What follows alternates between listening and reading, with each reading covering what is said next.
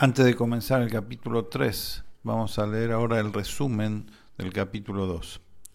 En realidad, el hecho de que los seres creados parecen algo autónomo no es verdad,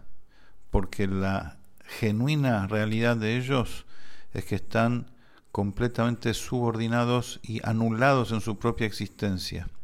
porque el llamado a ser, el llamado a su existencia proviene del verbo divino. En el caso del cielo, por ejemplo, dice el Teilim, Leolam Hashem dvarcha nitzav bashamayim, eternamente y permanentemente tu palabra está erguida en los cielos, es decir, que sin interrupción Hashem manda su flujo de vida en el ser creado y lo hace salir, lo hace resurgir de la nada para que sea algo. Y eso es necesario porque la cosa física es algo nuevo, y todo lo que es nuevo, o sea que nuevo significa que no tiene punto de comparación con su fuente, no hay registro en un nivel espiritual anterior a la cosa física, de lo físico. Siendo así, entonces la fuerza que lo renueva tiene que estar permanentemente dentro del ser creado, y sobre eso decimos que Hashem renueva invariablemente todos los días el acto de la creación. Y si se retiraría Haz Shalom tan solo por un instante, vuelve toda la nada absoluta como antes de ser creado. Entonces, lo que ahora vemos como existente,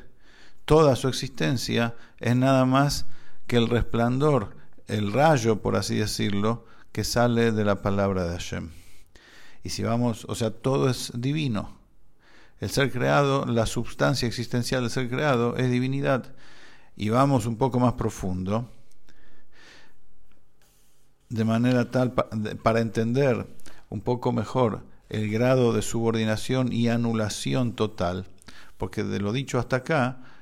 el ser creado vendría a ser la substancia existencial del ser creado, es la radiación divina, pero de todos modos esa radiación se la puede describir y se puede decir que es un algo, pero de acuerdo a lo que se explicó antes, que la esencia misma de Akadosh Baruj Hu está de la misma forma tanto en los niveles inferiores y físicos de la creación, igual como en los mundos superiores y las dimensiones espirituales y divinas, y desde ahí, desde la esencia divina, que está en todos lados por igual, en todas las dimensiones por igual, es que surge ese rayo, del cual el ser creado es creado y sostenido, vivo. Entonces,